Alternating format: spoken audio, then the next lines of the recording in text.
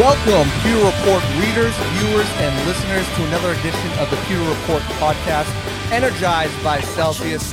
We've got a great show to you. We're going to talk about the Godwin extension, the Evans restructure, and what the Bucs could do at free agency. But wowza, do we just get a bombshell dropped by the insiders of the NFL. Davante Adams is headed to the Raiders. What does that mean for the Bucs' path to the NFC to get to another Super Bowl? Me, JC Allen of PewterReport.com, and Josh Quapo are going to be talking to you about it right now. Josh, first reactions on that deal. Are you serious? So I know Kyle Brandt of Good Morning Football. He hates the eyes emoji, but that's what it is. Everyone in football right now has the eyes emoji because Davante Adams leaving the Packers, going to the Raiders, that is huge. That shakes up not only the NFC, it definitely shakes up the AFC West, shakes up all of football, and it's news. It is a lot of big news. Oh, it's huge, and the compensation was crazy. I mean, the Raiders only give up a first and second round pick this year. Obviously, the contract, you include that in the deal. It's a 5-year deal worth $141.25 million, making him the highest paid receiver in the NFL over DeAndre Hopkins. So, I mean, it's a huge move that shakes up the entire NFC. And Aaron Rodgers knew about it, supposedly. He knew that he could be on his way out, and he still re-signed. There was, months of will he, won't he retire? Is he going to the Broncos? What is he doing? And he decides to re-sign. It comes out that he knew about that. And just as Leo's saying, we appreciate the super chat. Every team got weaker except for the Bucs. The path to the Super Bowl through the NFC, it looks pretty strong right now because you look at what the Rams did. They lost Von Miller. They lost their number 2 cornerback. They lost their nose tackle, Sebastian Joseph Day. They brought in Allen Robinson, but they haven't gotten stronger on the defensive side of the ball, and you can't just outscore everybody. So you look at that, and then you look at what the Packers just did, taking away their best weapon, letting wide receivers get signed up like an Allen Robinson. And now what's their move? What are they going to do? You have to think that even though he knew about it, Aaron Rodgers is he's just beside himself. Just what did I get myself into? Jeopardy was calling. I could have just stayed at Jeopardy. What's going on? But instead, no, he's back with the Packers, and there is really no weapons for him. Randall Cobb, Alan Lazard, Mercedes Lewis. It looks pretty bleak there. I think notoriously Green Bay has not picked a wide receiver in the first round in 20 years at this point. Every year, everyone says this is the year they've got to do it, right? But I mean, really, this is the year they've got to go wide receiver in the first round, right? Especially now because they're picking twice in the first round after the compensation for Davante Adams. So you would think so. But, Green Bay does what Green Bay wants. Yeah, I mean, it's making that Jordan Love pick look even stupider right now. And then going A.J. Dillon and then paying Aaron Jones the next year.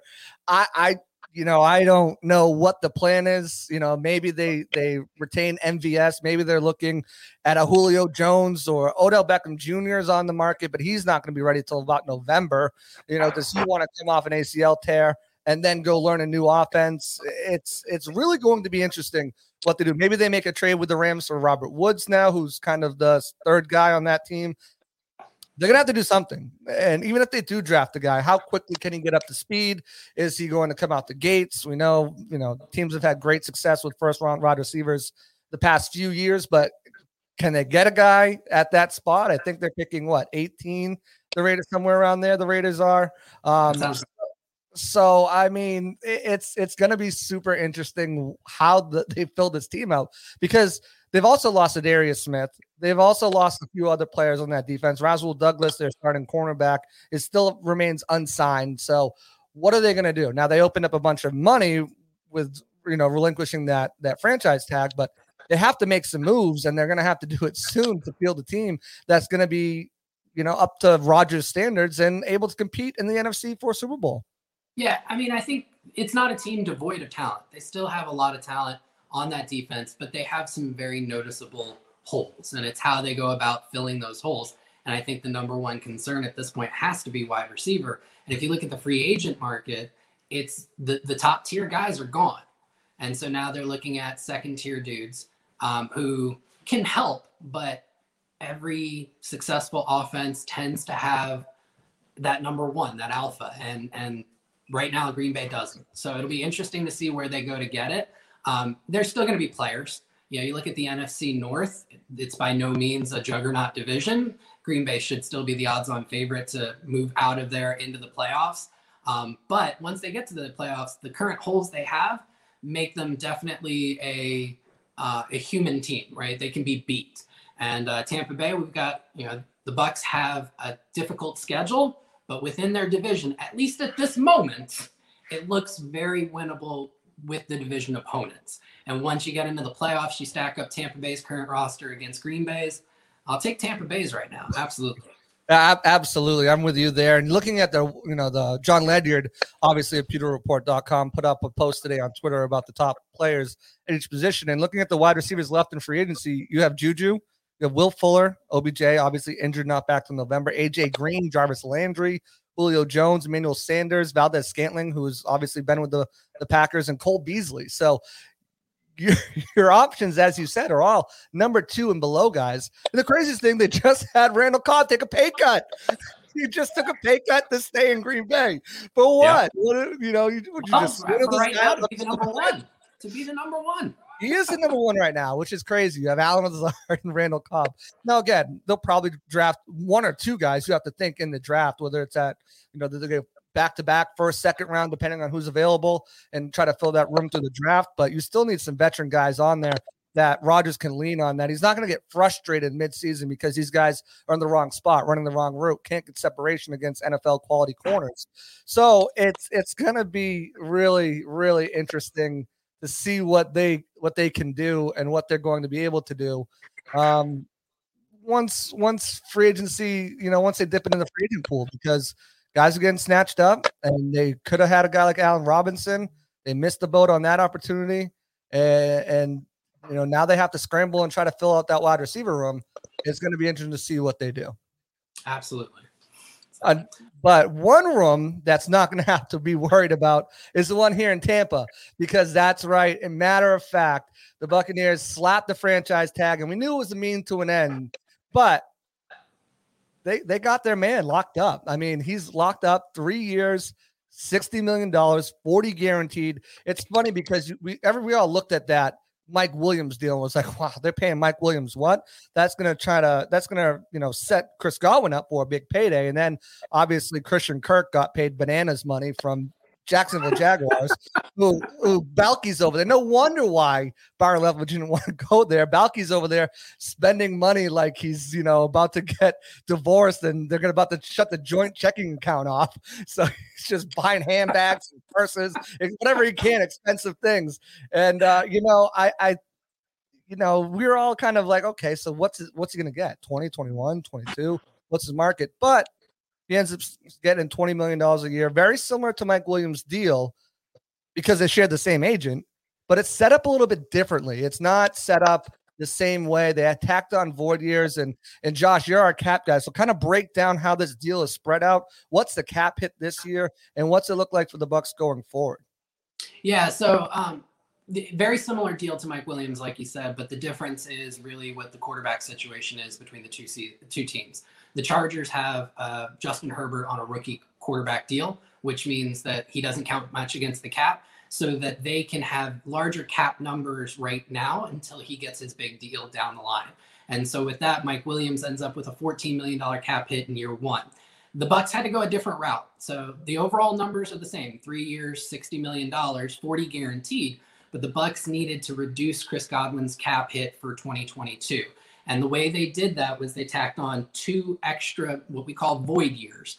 They're dummy years to allow for the signing bonus to be prorated out over a longer period of time. So Chris Godwin's signing bonus was $20 million. Doesn't have to be divided out over the 3 years that he's under contract for. It's divided out over 5 years. So that $20 million splits out into $4 million per year. And then the Bucs were able to put on another, I want to say $1.5 million base salary, which means that this year his cap hit is only about $5 million. That does mean that in years 2 and 3, they're going to be bigger cap hits, but those salaries can again be prorated out into the void years and allow the Bucks to some flexibility in how they want to manage his cap number until year 2 or 3 when they may talk extension. So for right now, what it does is it allows the Bucks to bring back more players. Chris Godwin with a $5 million cap hit is absolutely what you want to hear about as a Bucks fan for 2022 as they really try and go for another Super Bowl. Yeah, absolutely. You look at the deal, team friendly, the way he set it up.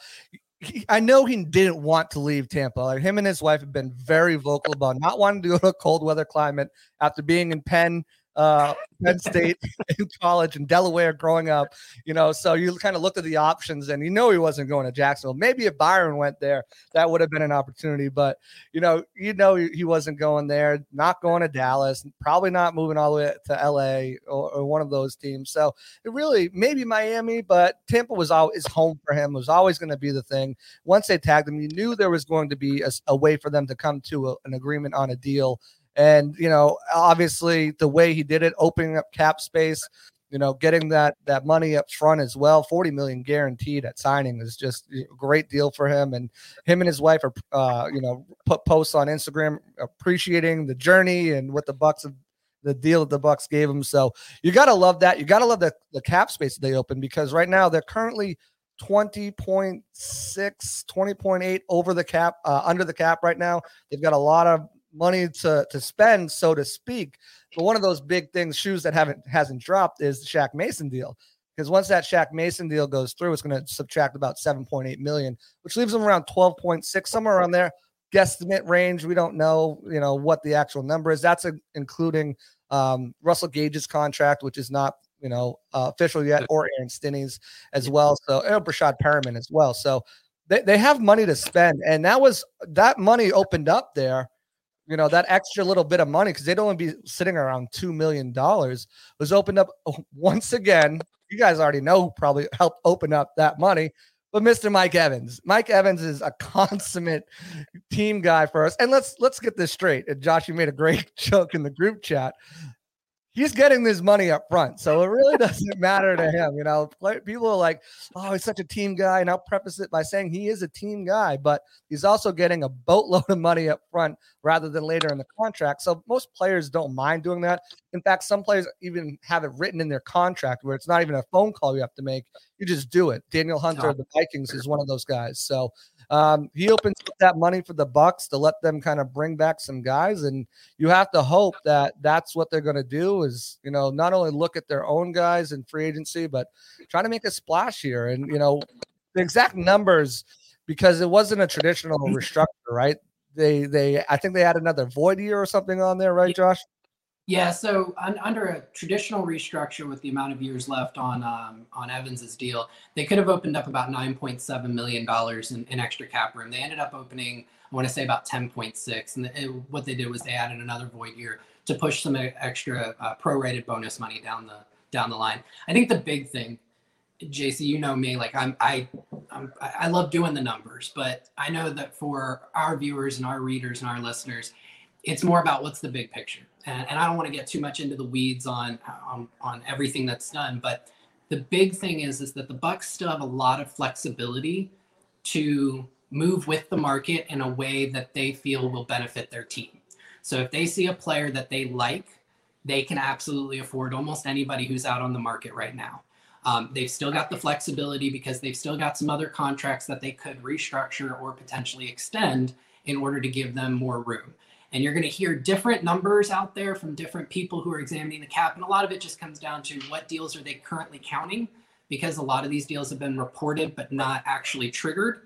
And so you're going to hear a lot of different numbers. The big thing to understand as a fan of the team is that they have the flexibility to do what they really feel is best for putting the best team together for 2022. And they've got a few different people that they could go to. They could do a Brady restructure, or they could extend him if he's open to that. They can touch Donovan Smith's deal. They can touch Levante David's deal. Shaq Mason, once he is officially on the roster, there's some money to open up there by reducing his base salary and pushing some guaranteed money down the road. So if you're a fan of the team, if there's a player that you really think that the Bucks could use that will make their team better, the cool thing to know, I can't predict that the Bucks will get that player, but they have the ability to. And that's the one thing that Jason Licht, Mike Greenberg, and the entire team in their ops department is really great, is allowing themselves the flexibility to move with the market to create the best roster possible.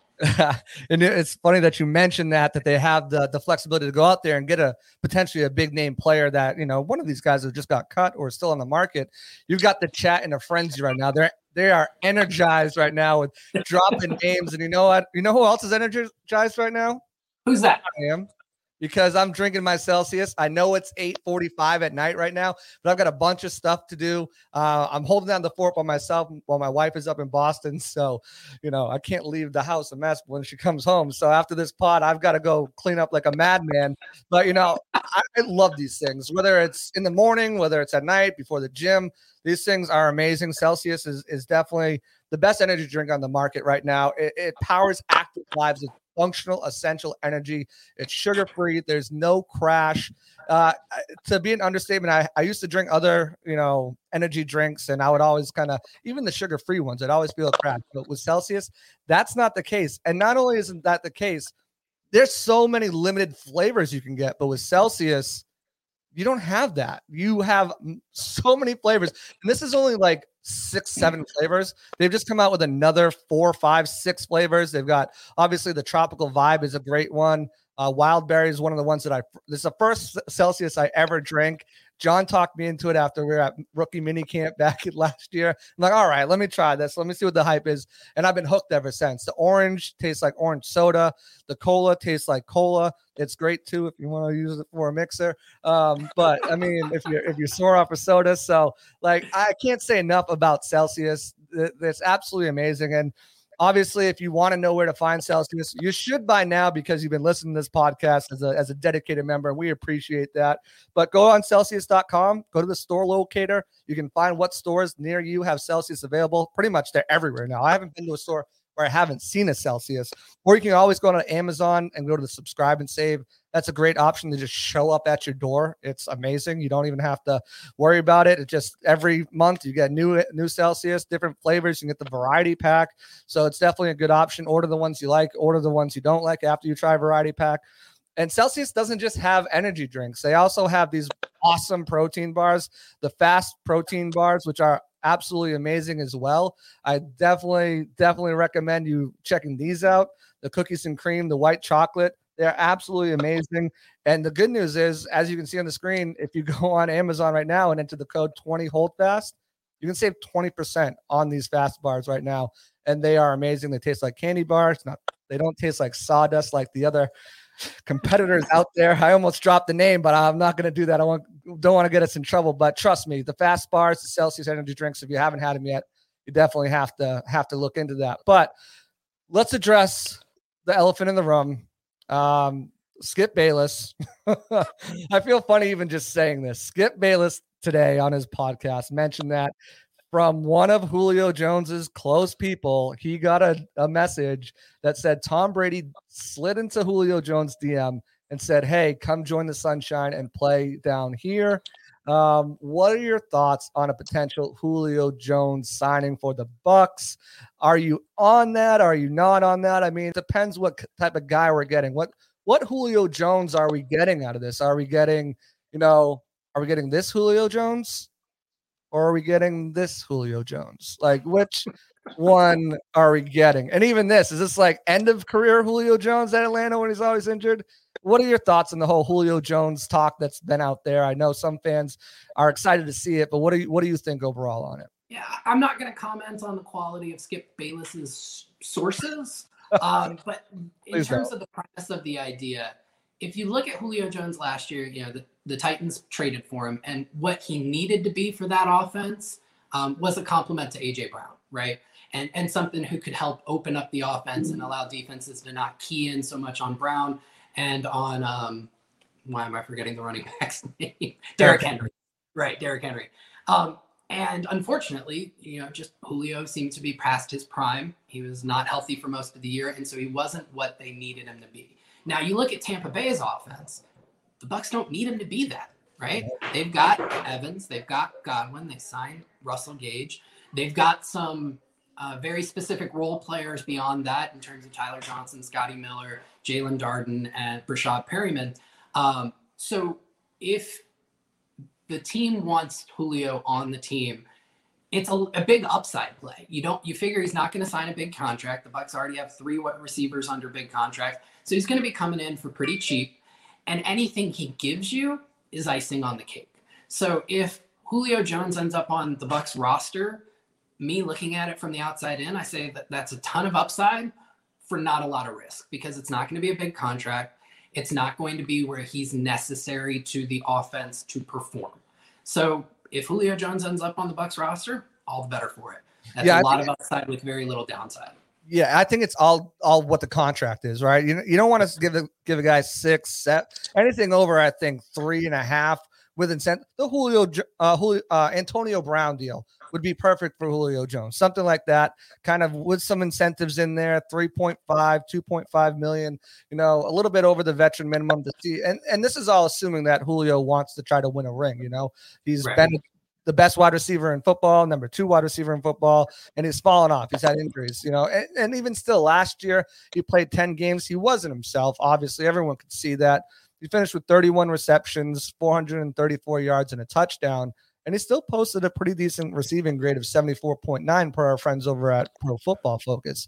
So it's one of those things where I know a lot of fans are in, especially Leo, with another super chat. Appreciate that, Leo, saying I'm all in for Julio. He's not going to take his shirt off in the middle of a game. I thought Julio's going to do that. But Evans, Godwin, Gage, Julio, Gronk, Lenny. Wow. Lenny's obviously someone that Bates monitoring. We don't know if he's coming back or not. Gronk, it's pretty much a toss-up. He's coming, but I think, if he's willing to come in and compete for that, or even just slot right into that number 4 role behind Gage, I think you have to, try it out. For the Bucs side, it's a big win. Again, depending on the contract.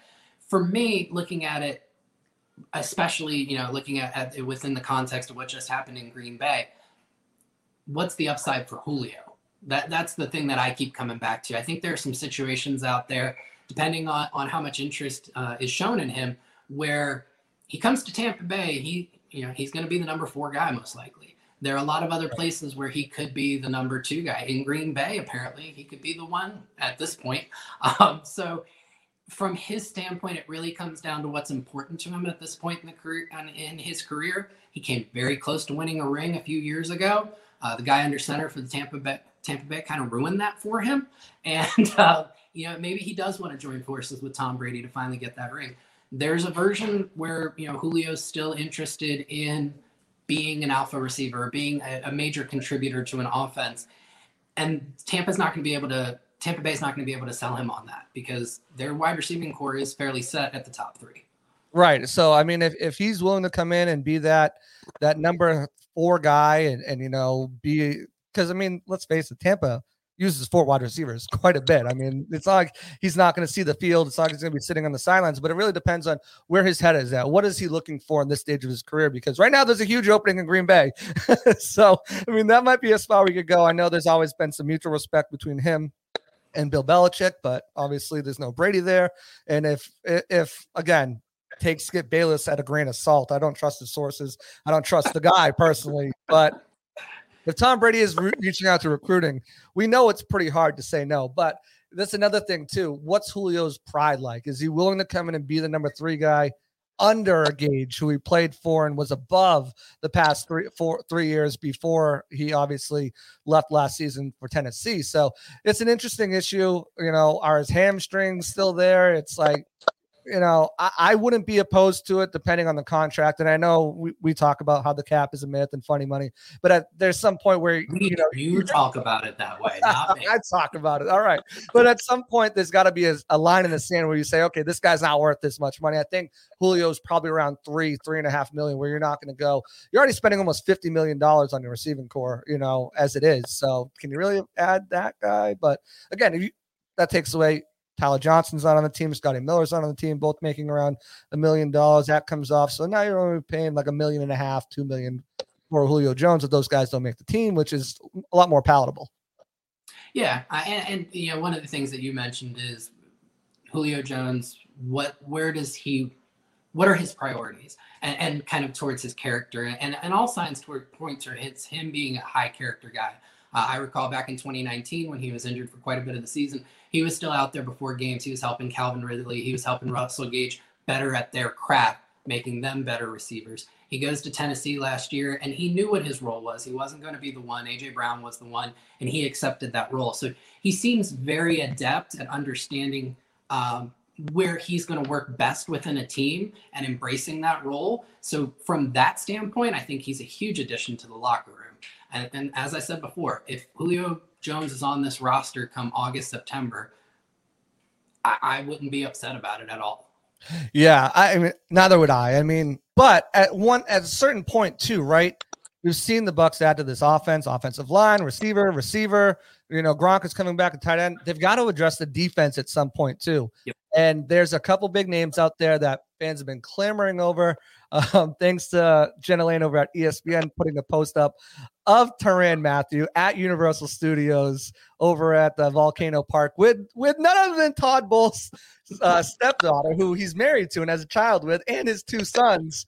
A lot of people have been talking about this guy. They want to see him with Jordan Whitehead leaving, Tyrann Mathieu coming in here, that family connection, obviously, trying to win a ring, another great player, very versatile, can do everything in the defensive backfield, play in the slot, play close to the line in the box, can play as a free safety. He really allows you to do so much with Antoine Winfield Jr.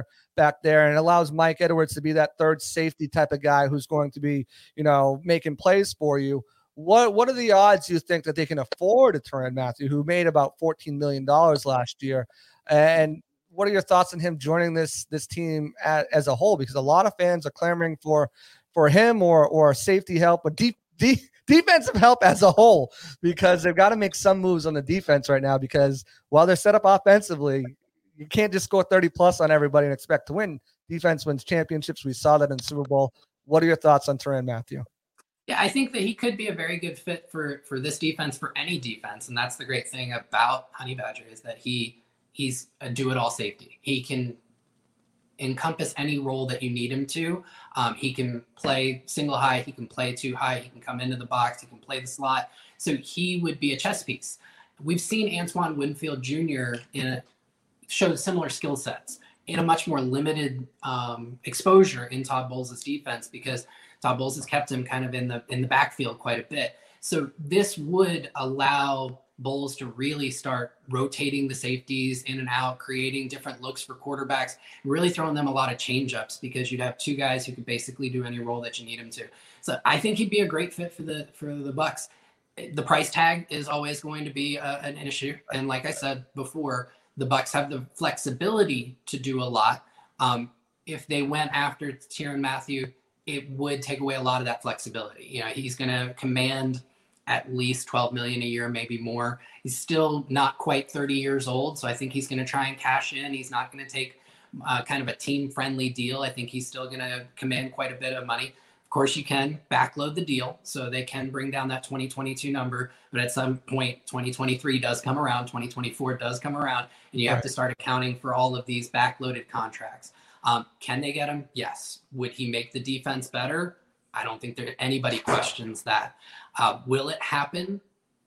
I hope so. I really do. I do too. And just looking at the guys out there right now, and that's not to say anything about Mike Edwards. And I think the coaching staff, judging by the fact that reportedly they didn't even offer a contract to, or even attempt to match the contract, which is relatively, a good deal that Jordan Whitehead got. And, we heard Carlton Davis mention that the no state income tax played a big part. And I think he's playing in New York, which has got a pretty decent income tax. You could probably get him down to that. He made 7.5 per year is what he's making up in New York. Maybe 6.5. You maybe could have talked them into definitely lower than 7.5, I think, and still re-signed Whitehead. So that being said, I think they have all the confidence of Mike Edwards. But if you can get a guy like Mathieu, I think you really have to look at that option there. And for him, I think a lot of it is going to be a situation where he feels he can win too. I don't think he's made some good money in his career. I don't think he's going to go play with the Jets or go play with, the Lions just to get the bag. I think he's looking for a good situation where where he has an opportunity to win and he has an opportunity to be used to his full advantage. So I think Tampa checks all those boxes. It's just how much does he command, because looking at the safety market out there, there's really not many other guys who I think they should look at in free agency. You got Terrell Edmonds of the Steelers. You got Jaron Kearse, PJ Williams with the Saints, Kareem Jackson of the Broncos. He's up there, 33 years old. You got Jaquiski Tart with the 49ers, who's up there, his age, Anthony Harris, Jabril Peppers, Landon Collins was just released. And I don't really like any of those names. I think they would be better off looking at the draft at a Jaquan Brisker or Lewis Sine or a Jalen Petrie, one of those guys in the draft, because look at Light's track record with drafting safeties. He's been phenomenal with it. If Justin Evans to get injured, you're probably set there right now. You've got a great battle. So, I love the thought. I just, again, it comes down to money. I don't think, I don't think it's not a fit. I don't think it's not a place where he'd like to play. I just don't know if they're going to be able to afford him and still be able to make moves that they need to make going into the offseason. Yeah, and I think Scott Reynolds makes a really good point about the Bucs. With almost every player, they've got their number that they enter into negotiations, and they say, this is the number that we're willing to go up to. They may not tell the player that at the beginning because it is a negotiation, but there's a certain number that they're not willing to go past. Right. With the way that they've set up this roster, and specifically at the safety group with Mike Edwards there, it allows them the ability to say that we're not going to go past this number with, say, a Tyrann Mathieu. And they do have options in the draft to create depth behind Edwards. So it gives them that ability to not overpay and not put themselves in a bad situation down the line. If this great player is willing to come in at this number that we've set, that's great. That makes the team better. If not, they have, and I'll keep going back to this because it's amazing that the Bucs are able to do this on a year in, year out basis. They have the flexibility to move with how they want to go. And that's really what makes this fantastic and makes this organization really great over the last 3-4 years. Right, exactly. And with the cap going up there's so much flexibility. I think that's a key word right now with what you can do with contracts, because you don't have many players under contract. That will change once you get players under contract and drafts and next year's free agency class, which for the Bucs, which isn't that big. You got Levante David as one of the guys. You don't really have many guys that are going to be free agents. And that could change, just 1-year deals with players and stuff like that. If Gronk comes back, maybe you're looking at that. But I think, with the cap going up because of, the TV contracts, and that's not even including gambling. Once gambling gets rolled in at all, they could go up even higher. But I want to focus on something you said. You don't want to put yourself in a bad position, right? Is what you said there. And I don't want our subscribers to put themselves in a bad position either. So if you have not subscribed to our Pewter Report TV YouTube channel, do so right now. If you're watching on Twitter, on Facebook, switch over. The live chat is so much more lively on there. You communicate with everyone in here who's watching with you. Also, hit that notification bell. That way, every time we are live, you'll get notified and you won't miss a show. And even if you do have to miss it, you'll be able to go back and watch it. And if you could please like the video, hit that like button, smash it, tell your friends, smash that like button. That helps our SEO on Google. It's more people find us, which obviously brings us more money, which allows us to do more things. And we've got the draft coming up.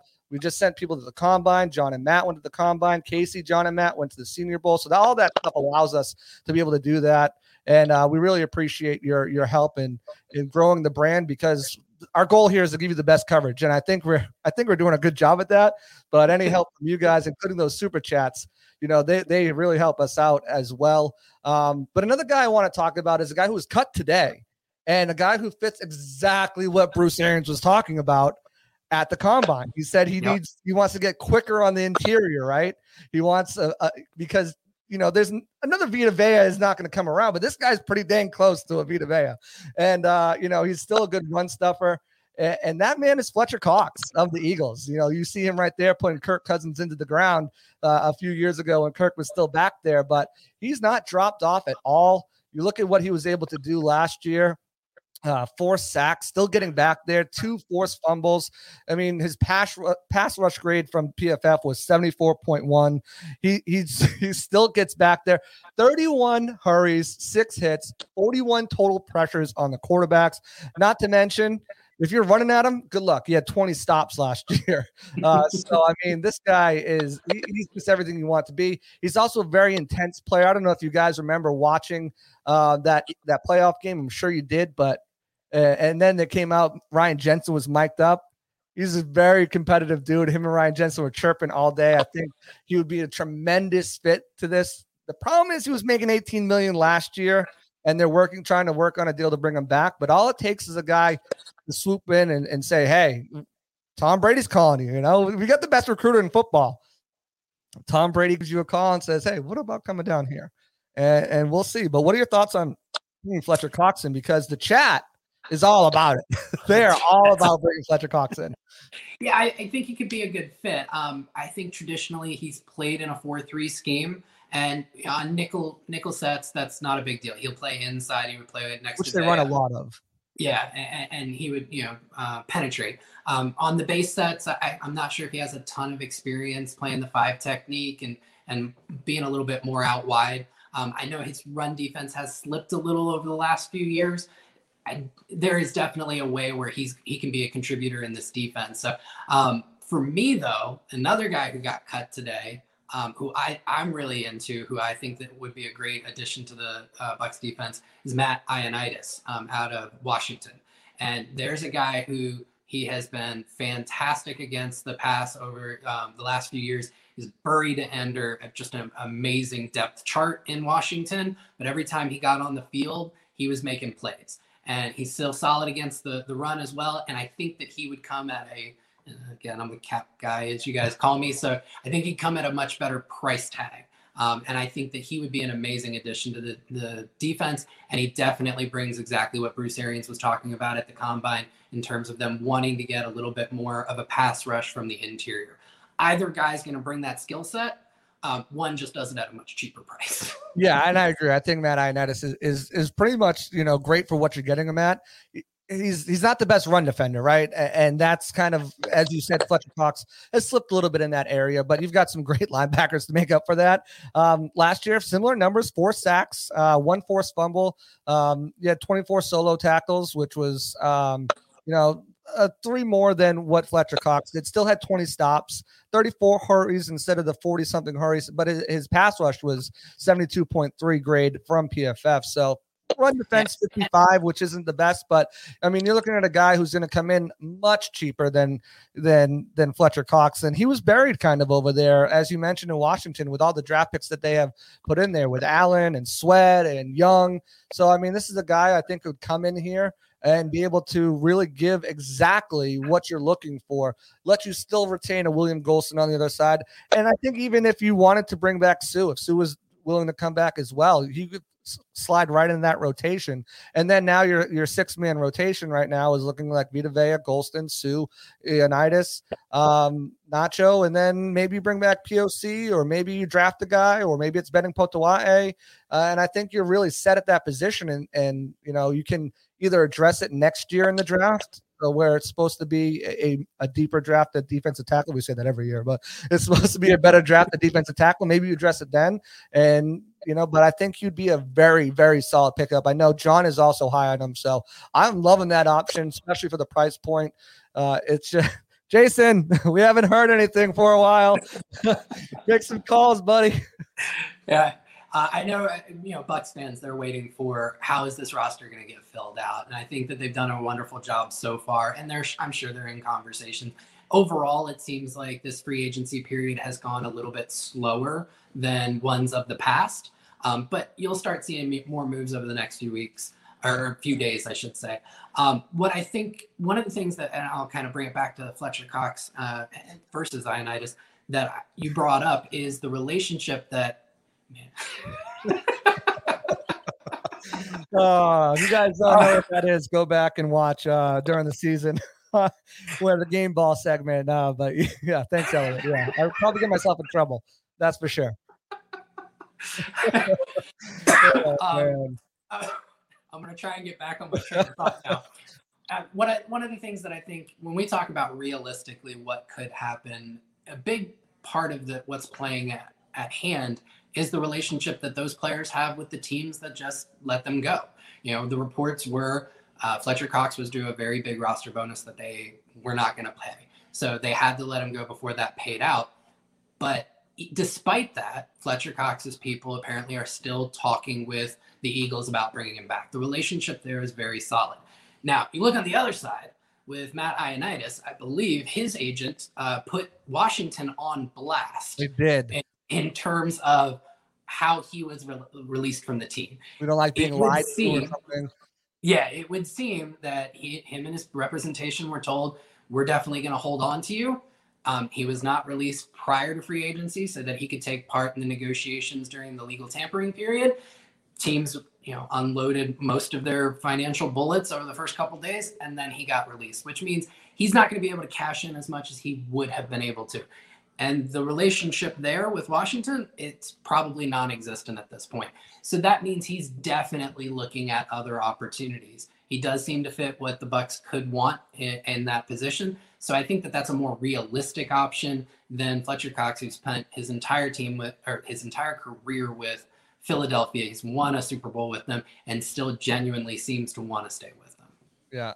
I agree. I mean, I think if you can get him, that goes a long way, and I don't think the money's going to be there. But I keep seeing this name pop up, and I just want your thoughts. Cole Beasley.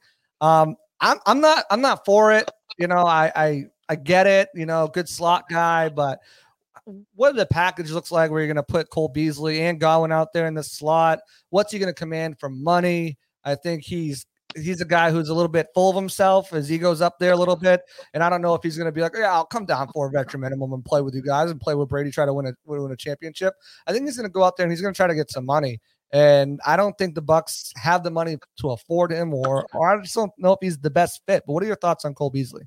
Well, I think, we've talked about money here, and I don't want to go back on what I said at the beginning of this podcast, which was anybody that you can think of the Bucs can afford, and they can. They've got the flexibility to do that. I will go to Cole Beasley's skill set. Okay, he is a slot receiver, but it's a very specific slot skill. He's quick. He doesn't do much downfield, and he's on the smaller side, the traditional slot receiver. Doesn't really fit into Bruce Arians and Byron Leff, which is idea of a slot receiver. If you look at Chris Godwin, he's much bigger. He's a few inches taller. He's a lot heavy.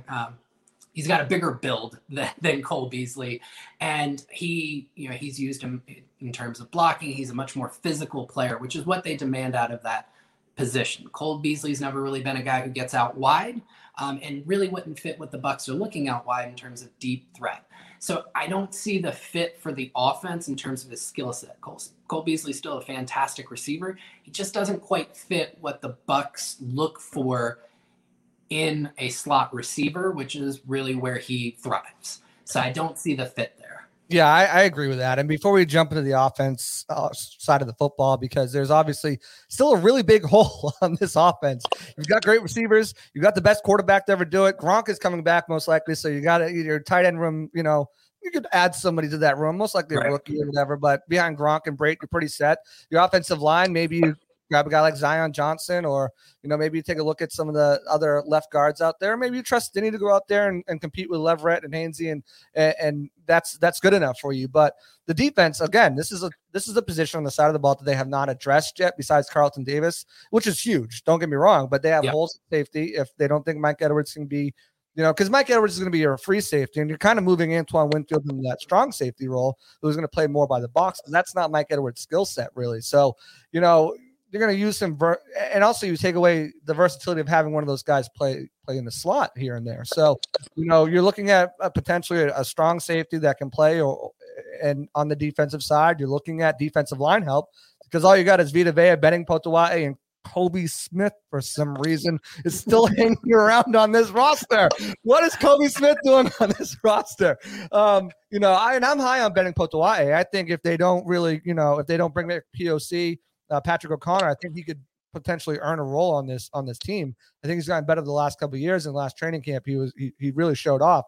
But that's a spot. Maybe backup linebacker is another spot as well, because obviously Kevin Minter, when Levante David was out, you could tell he was kind of cooked. He couldn't keep up, and with Devin White playing erratically, and he admitted it. He's got to play with a little bit more discipline, and if God, forbid that Levante David goes down for an extended period of time, KJ Britt, KJ Britt's going to fill the best coverage linebacker potentially to ever play the game in Levante David. I don't think so. He's a 2-down run thumper. And Grant Stewart, love Mr. Irrelevant, great special teams guy, led the team in tackles on special teams, but he's not the guy either. So maybe they look at a backup linebacker who can fill in case injuries hit.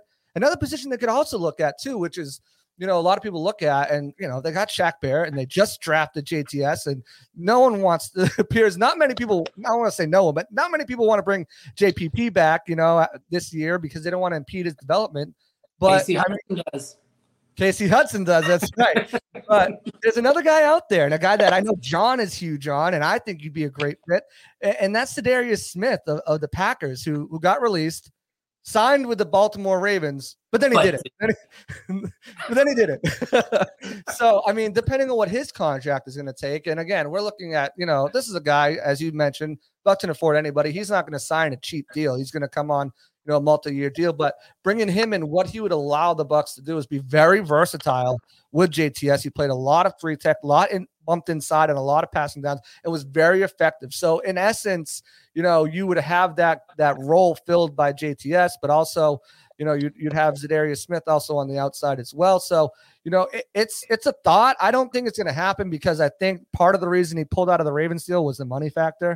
After seeing what Von Miller got and what some of these other guys got, I don't think it's going to happen. But talk to me about Za'Darius Smith. What do you think his contract would come into, and how do you think his fit would be in this Bucs defense?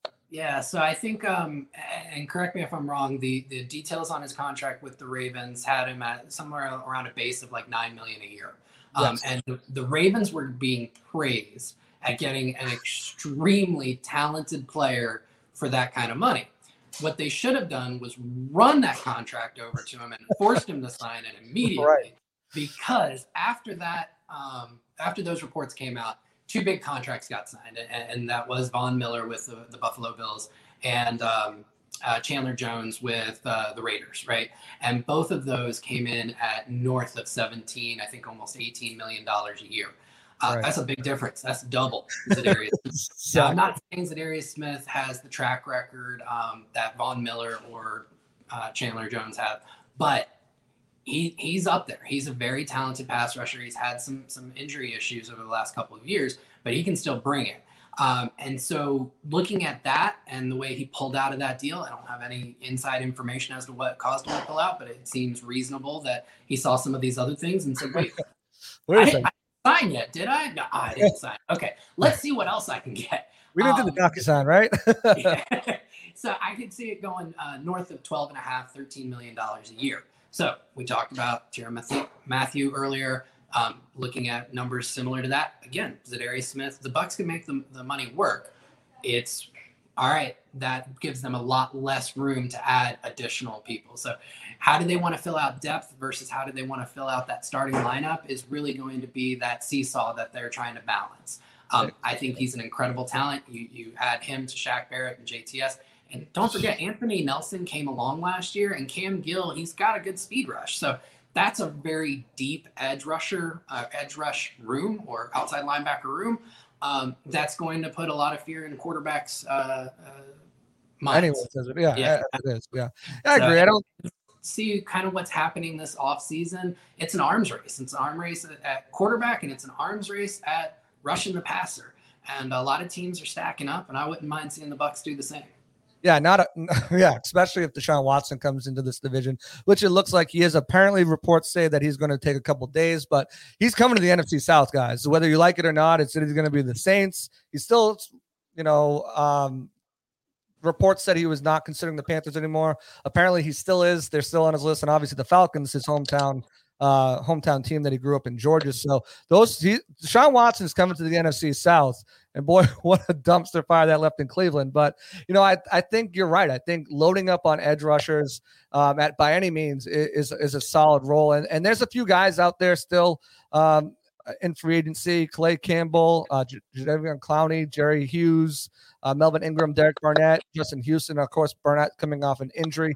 Zadarius Smith was, he didn't play much last year, but the year before, you're right, absolute stud, over an 80 grade per PFF with 13 sacks. But I think if you're looking at bringing in a low-cost guy who's going to be a backup, and that's my only reservation with JPP, is what's his mentality? He's been a starter the last couple of years. Is he going to make way for JTS to take a bigger role? What's his number going to come at? But I think a guy that you could afford potentially is Clay Campbell to come down here and be a sub rusher. He's up there in age. He's 35 years old. I think, winning a Super Bowl is probably at the top of his list. And I think that's a guy who could bring in on a cheap deal to add to that room. And I mean, I wouldn't be opposed to them keeping 5 edge rushers on the roster with Cam Gill.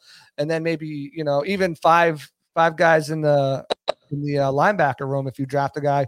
I know Troy Anderson has been a guy that Matt Matera has liked a lot out of Montana State. So maybe you look to that because the free agency pool of linebacker is trash. So if you're getting a linebacker, it's a pretty good draft to do one. So maybe that's the way you go. But switching gears to the offensive side of the ball, we talked about that one position that the Buccaneers still kind of have a question mark at. They got Keyshawn Vaughn, which if you talk to Bruce Arians, he could be a feature back. I don't think so. But, obviously the biggest name out there is this guy. It's Leonard Fournette, right? What are the chances he comes back? What is he looking at for a contract? What do you think he would command? Because you see the market hasn't really moved that much. It's moved for some of the third down backs, the lower tier guys. And the first 2 guys to go were John Connor for $7 million back to Arizona and Chase Edmonds for $6 million. Projections had him around $8 or $9 million. Where do you think Leonard Fournette comes? And do you think there's a real interest to bring him back to Tampa? I think there could be. I mean, Fournette had a much better season in 2021 than he did in 2020. Of course, there was the playoff Lenny run, the Lombardi Lenny run. He had an incredible playoff run in 2020, and he followed that up with a really good season in 2021. He improved in his pass blocking. He improved in his receiving skills. He ran hard. He set a career high in yards per carry. So I would think that there's at least some interest from Tampa Bay. It all comes down to the number, right? At the beginning of free agency, I think PFF had his projections somewhere around $7 million a year. Every day that we go by where he isn't signed, that number is probably coming down. So a lot of it just comes down to what's the cost going to be. I think that he's not the only name out there. I think you could find some pretty cool skill sets that would work well in this offense, and a couple of other names that are still available. Cordarrelle Patterson from Atlanta, and you take him and Russell Gage off of Atlanta and add them to Tampa Bay, and that's just rubbing salt in the wound, which, hey, that sounds good to me. And then you also have Melvin Gordon, who played very well for Denver last year. So those 2 guys, I think, are also ones to keep an eye on to see if the Bucs maybe bring them in. A lot of it's just going to come down to the length of the deal, how much guaranteed money is on there, and then, of course, how much per year. I don't see the Bucs spending more than $4.5 to $5 million per year on whatever free agent running back they may bring in. So I think that it really comes down to who's going to get in that price range. Yeah, you mentioned Patterson, and obviously Scott has showed no holds barred when it comes to his affinity for adding a guy like him who can be a dual threat for you really in the passing game and the running game. Last year finished with 618 yards and 6 touchdowns, 4 yards a carry, which is pretty solid numbers. And as a receiving threat, he's just dynamic. I mean, 52 receptions, 548 yards, 5 touchdowns. One of those was on the Buccaneers as well. So if you can bring a guy like him in, I think that solves, it lets you get really creative how you use him. Another guy you mentioned there too is Melvin Gordon. I really like Melvin Gordon a lot. I think he'd be a great fit. Looking at what he did last year, 918 yards, splitting time with Javonte Williams, 8 touchdowns, 4.5 yards a carry, which is pretty good in that division. His rushing grade was up there in the 83.4. Receiving, not so much, but he still pulled in 28 receptions for 213 yards and 2 touchdowns. Did have 3 drops. You hate those drops and 3 fumbles. But I think he could definitely come in here and be a solid contributor for this Buccaneers team. Another guy that I like, who I know Scott likes as well, is someone who hasn't had any production, but from week 11 on was one of the most productive running backs in the NFL. And that's a guy named Rashad Penny out of Seattle. Now, he's not getting a lot of noise, not going to make a lot of money. I think probably around 12 million, but he finished the season with 749 yards and 6 touchdowns with a 6.3 yards per carry up in that division against guys like Aaron Donald and San Francisco's D-line. And I think he'd be a good get. Again, though, with him and the next guy that I'll mention, 6 receptions, 48 yards with a drop. That's not really what you want out of a receiving option in this offense. But what are your thoughts on a Rashad Penny as a low cost guy? And, if Leonard's not back, are you more on the Patterson bandwagon, or are you more looking at a true runner like a Melvin Gordon? Yeah, so I think out of all of those options, I think I like Patterson the best, because he is kind of like a Swiss Army knife. You can use him in so many different ways. He's a weapon, and he forces defenses to account for him in a multitude of ways. Much like kind of when you're finishing up the defense, talking about Campbell, Campbell can play all along the defensive line. He can play 5-3-1 technique. So he allows you a lot of versatility there. So I'm a big fan of players who can bring in a skill set that's multifaceted. So Patterson's probably my favorite. I did have Penny as, I believe, a part of my Bucs battle plan. When you consider, again, the upside, because he shouldn't command that much money because of his injury history. But you look at what he was able to do down the stretch last year. He was that Seattle offense in the back half. And I was very impressed with that. And in the Bruce Arians, run scheme, the offense Byron Leftwich runs, it's a duo scheme. I think that his physical running style plays very well for that. You can get through the gap, and he runs hard. So I really do like that. But as you mentioned, it's a bit of a limited skill set, and it may not play well enough for what the Bucs are looking for in a complete back. So, yeah. But I think they're all interesting options who can add a level to this offense that will help improve it. Yeah, and I think another guy who fits that bill is Sony Michel for the Rams. Sorry about the picture. It was the best quality picture I could find of him, and it's still not that great. Just running through an open hole against the Bucs. What is that, Nelson and Devin White right there, just cruising on by?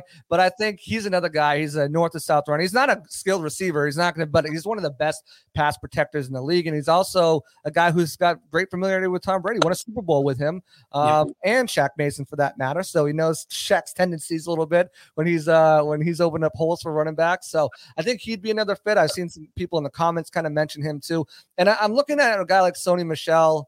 Like, again, it's just like Fournette. The longer he sits, I think they had him projected around $6 million, $5 million a year as well for a contract. I think you could probably get either him or Penny for a cheaper deal. I expect the Bucs to sign 2 running backs. Now, what their skill sets are, what they do is going to be interesting to see, but I fully expect them to get 2 running backs in free agency this year to add to Keyshawn Vaughn and then address it in the draft. So looking at a guy like Sony Michel, I wouldn't mind that move at all. Of course not. I wouldn't mind that move. I had it in my battle plan.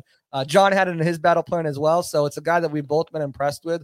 But, I think that's a guy you can do. So, I mean, if you tell me that you can go out there, get, Ioannidis, Tyrann Mathieu will be your big guy. And then you go out and get maybe, a Calais Campbell as a backup, and then one of those 2 guys, maybe a Melvin Gordon, and I think you can afford all those guys while bringing Golston back and bringing Gronk back. I think that would be a really successful offseason. You've upgraded, obviously, at right guard. You've upgraded at the safety position, and you've brought in some key veteran guys that can plug and play on your defensive line, backup edge rushing guy, and then a good running back or 2 as well. It's probably a pipe dream that they can bring all those guys in. I think you're probably looking at maybe 1 or 2 tops, maybe 3.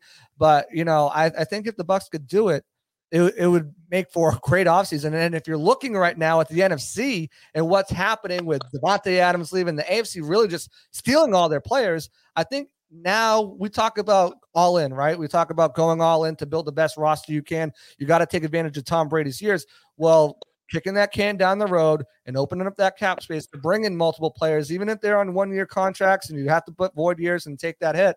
I think that's what you need to do. And adding some of those top players is exactly what you want to do. The problem is, Josh, is how do you open up the cap space to do it? Because as of right now, they're only sitting at around 12 million once that Shaq Mason goes through.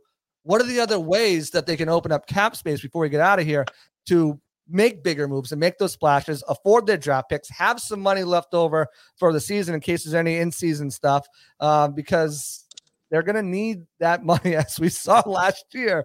But how do they do that? Who's left to restructure after they've done Evans and Brait and also extending Godwin and Shaq Barrett? Yeah, so there's 3 big ones that are left that you could extend or restructure, and that's left tackle Donovan Smith, obviously Tom Brady's contract itself, and then Levante David. So those are the 3 big ones. You also have some other fringe moves that they could make, and I want to be very clear on this. I have no inside information, but both of your special teamers have contracts that could open up some cap room in terms of Bradley Pinion. His cap hits $2.9 million. There's no dead money if the Bucs let him go. Ryan Suckup, the kicker, he's on the cap for $4 million, and letting him go, I think, saves $1.5 or $2.5 million. So you've got some money there that you could also open up to get some of these deals in. And both of those players have competition already on the roster that's set for training camp. Sterling Hoffrichter, the punter who used to be in Atlanta, he's on the Bucs roster, and Jose Borregales.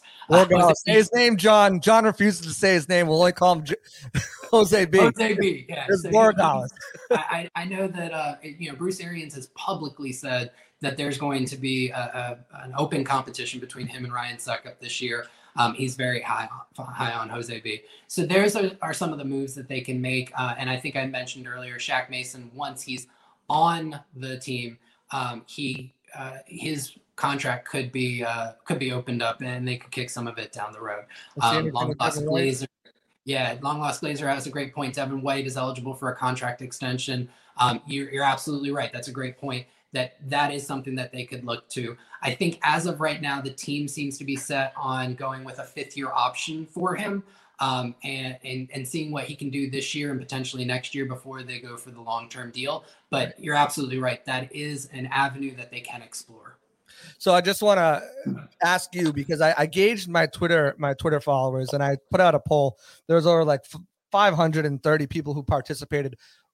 Who do you want to see the Bucs bring back next? Like, if you could say from their own guys, if you could say who you want to bring back to the roster, who would it be? And then I'll tell you the results of the poll. What were the different options that you put in? Okay, I'll give you the options. Leonard Fournette. I go with like Pat O'Connor? I don't know if anybody else voted for Pat O'Connor. So it was Leonard Fournette, William Golston, Ndamukong Suh, and JPP. Out of those 4 players, which one is to you priority to bring back to this roster? For me, it's Golston. Yeah, he's one of the original Bucs from this roster. He's played at a very high level across a bunch of different defenses over the years, and he had his best year ever last year. He set a career high in sacks. He continued to play the run stoutly, and I would love to see Golston continue to play for the Bucs and end his career as a Buc. So a few years ago, I did a Tampa Bay Bucs 5K, and he was their guest of honor. So there's a little bit of a personal bias there, but I would really enjoy Golston. Anyone who's met Golston, there's a personal bias there. He's just a great guy. But yeah, I'm with you. I think Golston, you really look what he did in his 3rd year, was able to get after the pass rusher more. Very underrated, run stuffer and player in general. I compare him, and I always caveat this, that he's not the player Simeon Rice is. He's not the player Richard Seymour is. But, and I spoke to him before the Super Bowl, and he's like, I'm that lunch pail player. I just come to work and I do my job. And that summarizes Golston to a T. He just comes to work, does his job, and quietly is just super effective at it. Barely ever in the wrong position to make plays. Doesn't really get penalized often. So I'm agreeing with you. I think that William Golston is the next guy that I would want to bring back out of their own free agents. But Twitter did not agree. In a landslide. Leonard Fournette, 52% of Twitter users on my page, and whoever else voted, I don't know, maybe you're not on my page, but 52% wanted to bring Leonard Fournette. Golston was second with 23%. Ndamukong Suh was at 19%, and for some reason, 6% of people voted for JPP. How many times was Casey Hudson allowed to vote? Casey Hudson must have made like 30 burners last night and just smashing JPP's percentage. She's like, it's not going any higher. But I think JPP, I mean, I appreciate everything he did. He was a big part of the culture change. But I just think that at this point, coming off injuries was a liability last year, even though he was playing with an injury. Obviously, it was your only Pro Bowl the year before. But I think JPP, and I can't speak for himself, but to me, I don't think he's a guy who's going to be comfortable in taking a back seat to JTS. I think he's going to want to look for somewhere where he can go out there and get, starter snaps and be really effective. But, you got to give him all the love, all the credit for what he's done for this Buccaneers organization. And again, the 6% is a little crazy too, because he's recovering from a torn rotator cuff. And at his age, I don't see him getting signed. And this has been said by almost everyone at Pewter Report until at least right before training camp, when teams can gauge his health a little bit better. So, love JPP, but 6% Casey Hudson, you got to stop making burners to vote for him. Other than that, guys, I really appreciate y'all coming to this Pewter Report podcast late night section. If you could do me one more thing before we get out of here, please, if you haven't done it, subscribe to the Pewter Report TV YouTube channel.